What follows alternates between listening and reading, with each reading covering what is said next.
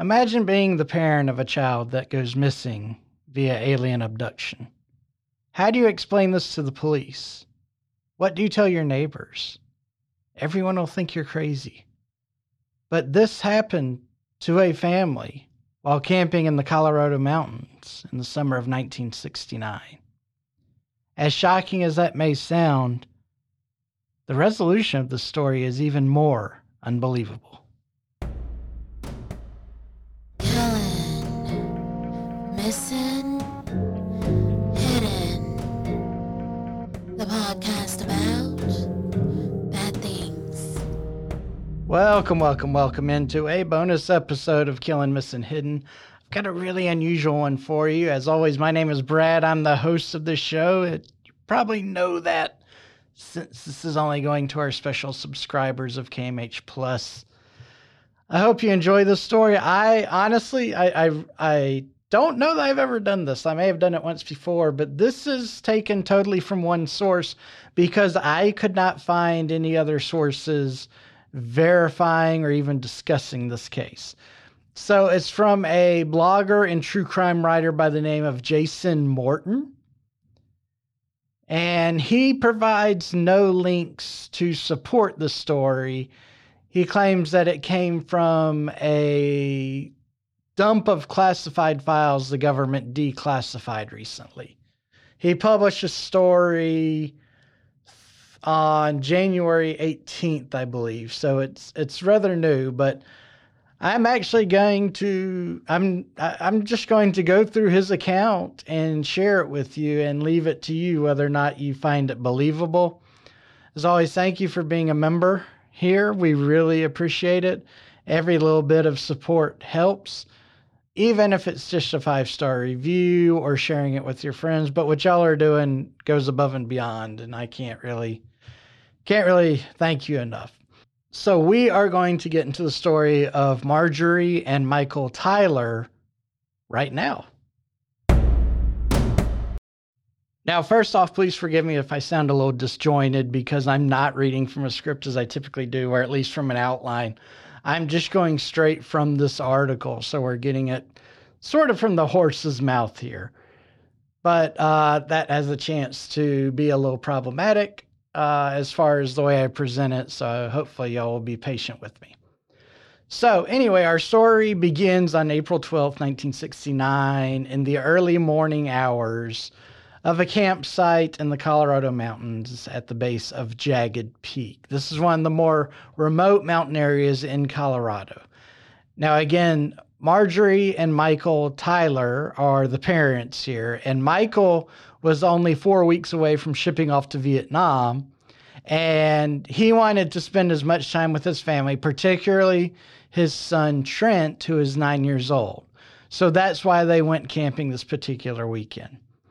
Now, on the morning of August 12th at 4 a.m., everyone was asleep when Michael woke up, and he went outside the tent.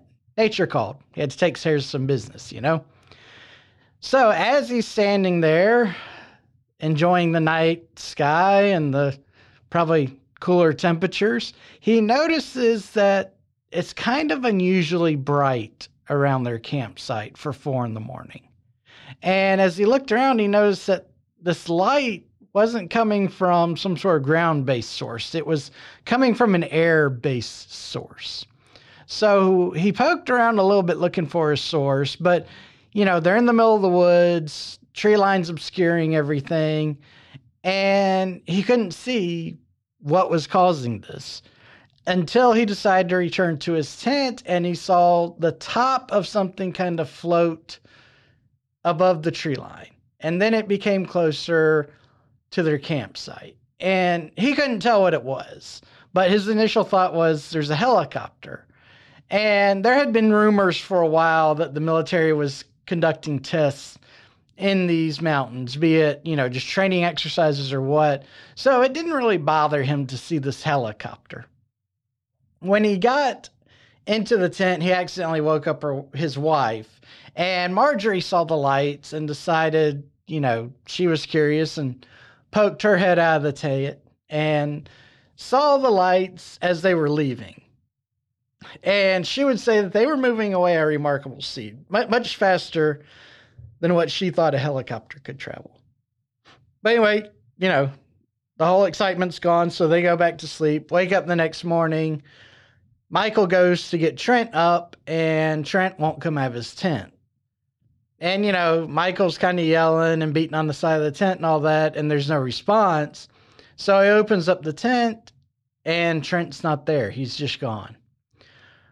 Marjorie kind of freaks out, but also keeps her cool. And she's like, all right, well, there's got to be signs that we can find here. Let's look for his footprints to see where he went. And they did find his footprints. They were headed south from their campsite.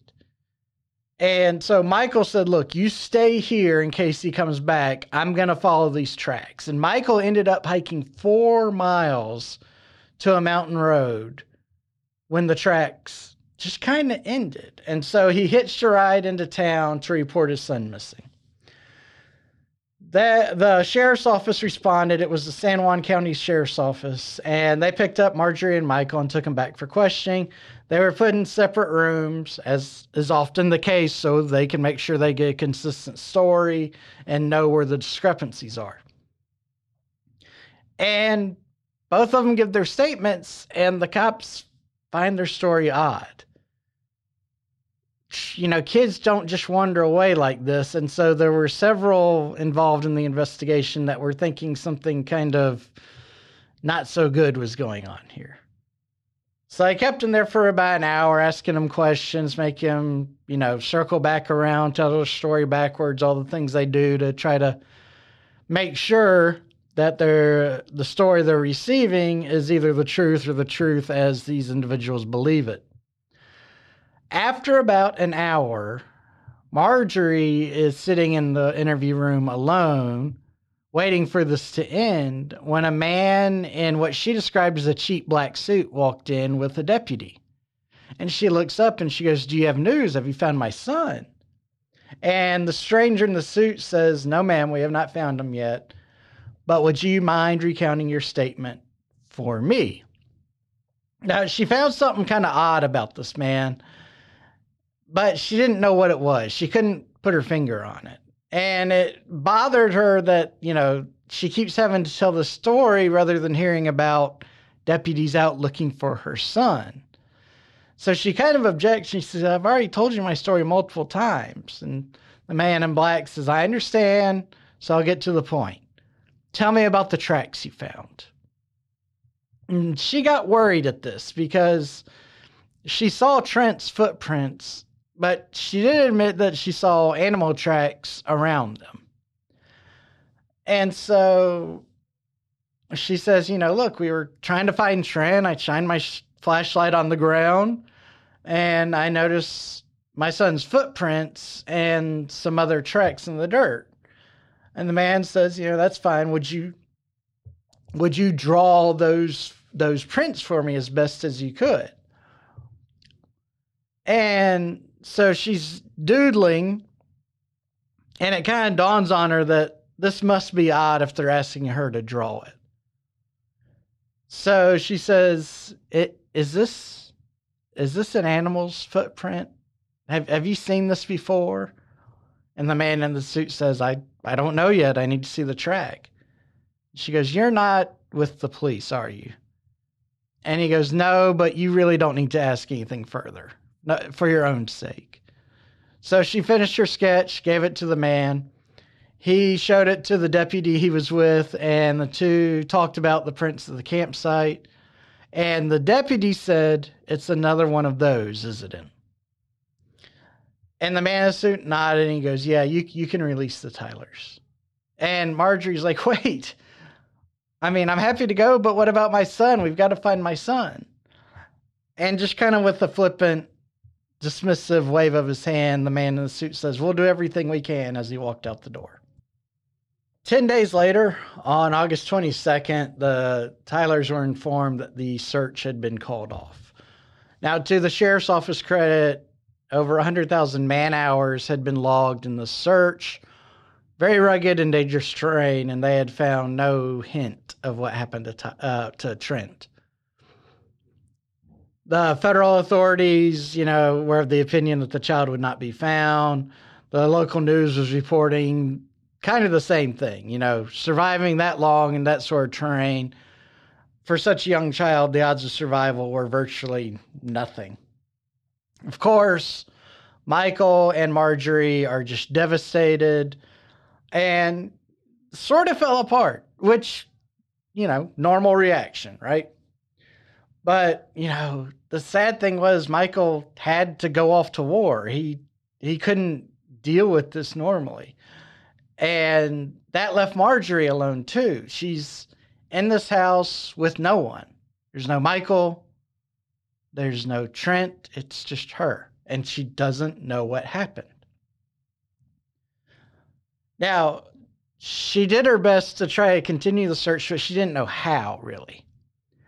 And she poked around, she asked people, but she didn't get anywhere. About a year went by when she got the horrible news that Michael had been killed in action in Vietnam.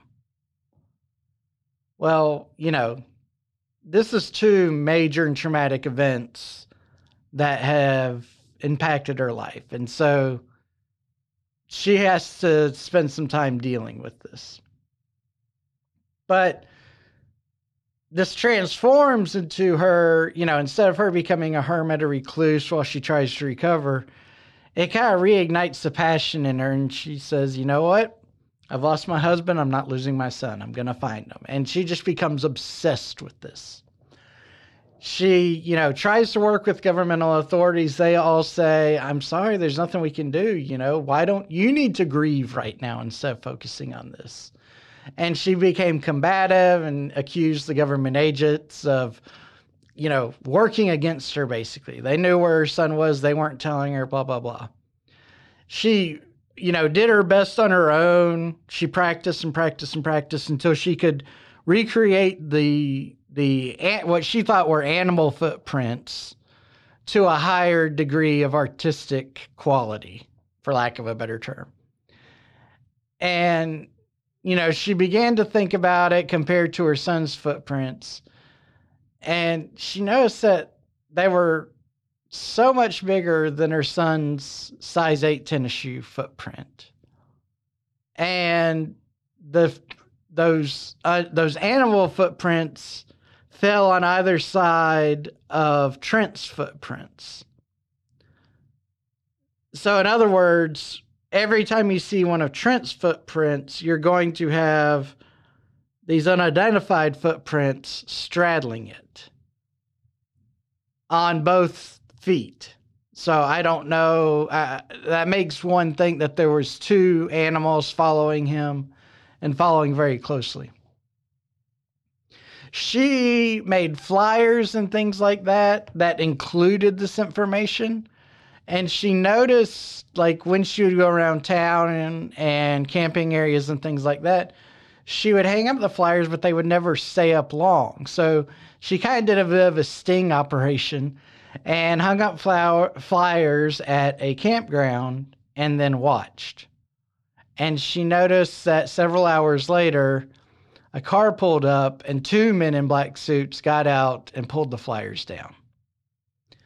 Now, by the summer of 1972, Marjorie was officially under investigation and was named as the prime suspect in Trent's missing case / probable murder.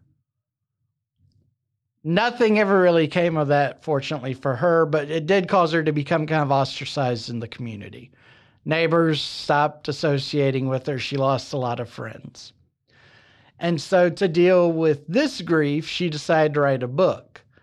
And she didn't just, this was not a book about Trent. This was a book kind of in the missing 411's vein. Weird disappearances around the world, including Trent's, that she had researched. And she ended up spending a lot of money on this, possibly exhausting her life savings. But in the process, she became kind of known throughout the world as an expert on this topic. And the topic was, and what she came to believe in the course of researching and writing her book, is that all of these missing persons were the result of alien abductions. And so she was considered an expert on encounters with the gray aliens. Now, she had a very small audience, but a very passionate audience. And most of the world really didn't take her seriously, but those who did really bought into what happened to her and supported her a lot. Now, she went on the talks, or, the convention circuit. She did a lot of talks. She was invited to lots of panel discussions and things like that. But she never really got any closer to finding her son. That is until January 22nd of 2022. So that's 50 years later from her writing the book. 50 plus years since Trent went missing. So Marjorie's sitting at home one day. She's 84. So she's got a kind of daytime nurse and caregiver.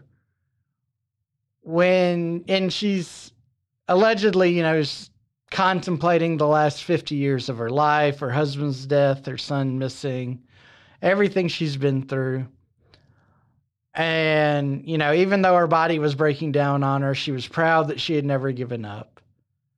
But because of her physical limitations at this point, her only recourse left in her mind was to pray. So she would pray every day for her son, not necessarily to return. She just wanted to know what happened to her son. And this was never published, but apparently upon her death, investigators come in and notice that she keeps a journal. And on the January 22nd entry, she says the following, and I'm quoting from this article, who in turn is quoting from her, from the police notes that quote from her diary. So a quote of a quote of a quote. I gave the nurse the rest of the weekend off. I don't know if I'll be here when she comes back to work on Monday, but at my age, that might be more merciful. I've been alone for so very long. I can only hope that my time comes sooner than later, and I'm able to rejoin my boys. After a lifetime of searching for Trent, I'm no longer convinced that the answers are here in this world. Perhaps they're in the next. Somebody is knocking on my door. Her next journal entry is dated January 22nd, but this time with a time entry of 9 p.m. And the writing allegedly is much more fanatic and rambling. And this is what it says. And again, I'm quoting a quote of a quote of a quote of a quote. He's so tired that I covered him up on the sofa. When I opened the door to see who was there, the small, waifish, thin little boy of about 9 stood there. He looked up at me, then looked back towards the woods. I could see them there, waving at him. They were the weirdest fellows you could imagine. They must have been 8 feet tall, and their heads were elongated. They all had black eyes that glowed even in the night. Not a stitch of clothing on in this weather, so they had to be insane. Their skin, however, was the oddest color. I imagine because they had no clothes and it was 20 degrees outside, but they appeared bluish gray from head to toe. I looked down at the little boy and I thought I was seeing a ghost until he called me Mommy. I don't know why or how, but they brought back my Tyler to me. It's been more than 50 years and he hasn't aged. He hasn't grown. He's the same Tyler I remember. Now, allegedly, this journal was, when it was collected by law enforcement, was turned over to the FBI, who elevated it up all the way to President Biden, who decided it needed to be classified and sealed in the National Archives. Marjorie passed away 3 days later. Her nurse and caregiver, and arguably her friend, was a woman by the name of Cecilia Andrews. And she was there in the cabin when Marjorie died. She was the one that alerted them that Marjorie had passed away. But she disappeared about 2 months later. Marjorie had left everything to Cecilia. All the money she had made from the books she had sold and the conventions she had been paid to speak at and whatnot. It amounted to almost $5 million. And she just vanished with it. So local authorities listed Cecilia, it says here, as a wanted fugitive. Probably just a person of interest in reality. And they wanted to know if she had any information on this 9-year-old boy. There have been reports that she's been seen traveling with a 9-year-old boy. There's no records, according to what sheriff's deputies could dig up, that Cecilia had ever given birth to a child, period. So, that is the story of Trent Tyler, who goes missing in 1969, reappears in 2022, and then runs off with his mother's caregiver, having not aged a day. I tried my best to research this. So far as I could find no articles discussing a boy missing by the name of Trent Tyler in Colorado or anywhere in the Rocky Mountain area. I could find nothing of a Marjorie Tyler being a published author, any books that she had written, nothing about her being an alien expert. I could not find a Michael Tyler dying in Vietnam, but I also don't have an age range, and that's a fairly common name. So I guess it's more accurate to say I can find Michael Tylers that died. I don't know that I can find the right one. So I don't know if this story is a work of fiction or if it really is true and the only source the author has is that top secret document. Again, this is Jason Morton. I'm not passing any judgment on him. I just find the story to be very interesting.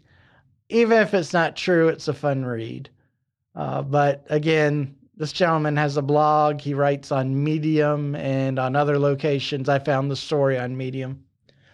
So I just wanted to share it with y'all. So what do we think? Y'all give me some feedback on this one. And if y'all are aware of any sources that indicate this is a true story, it's a remarkable true story.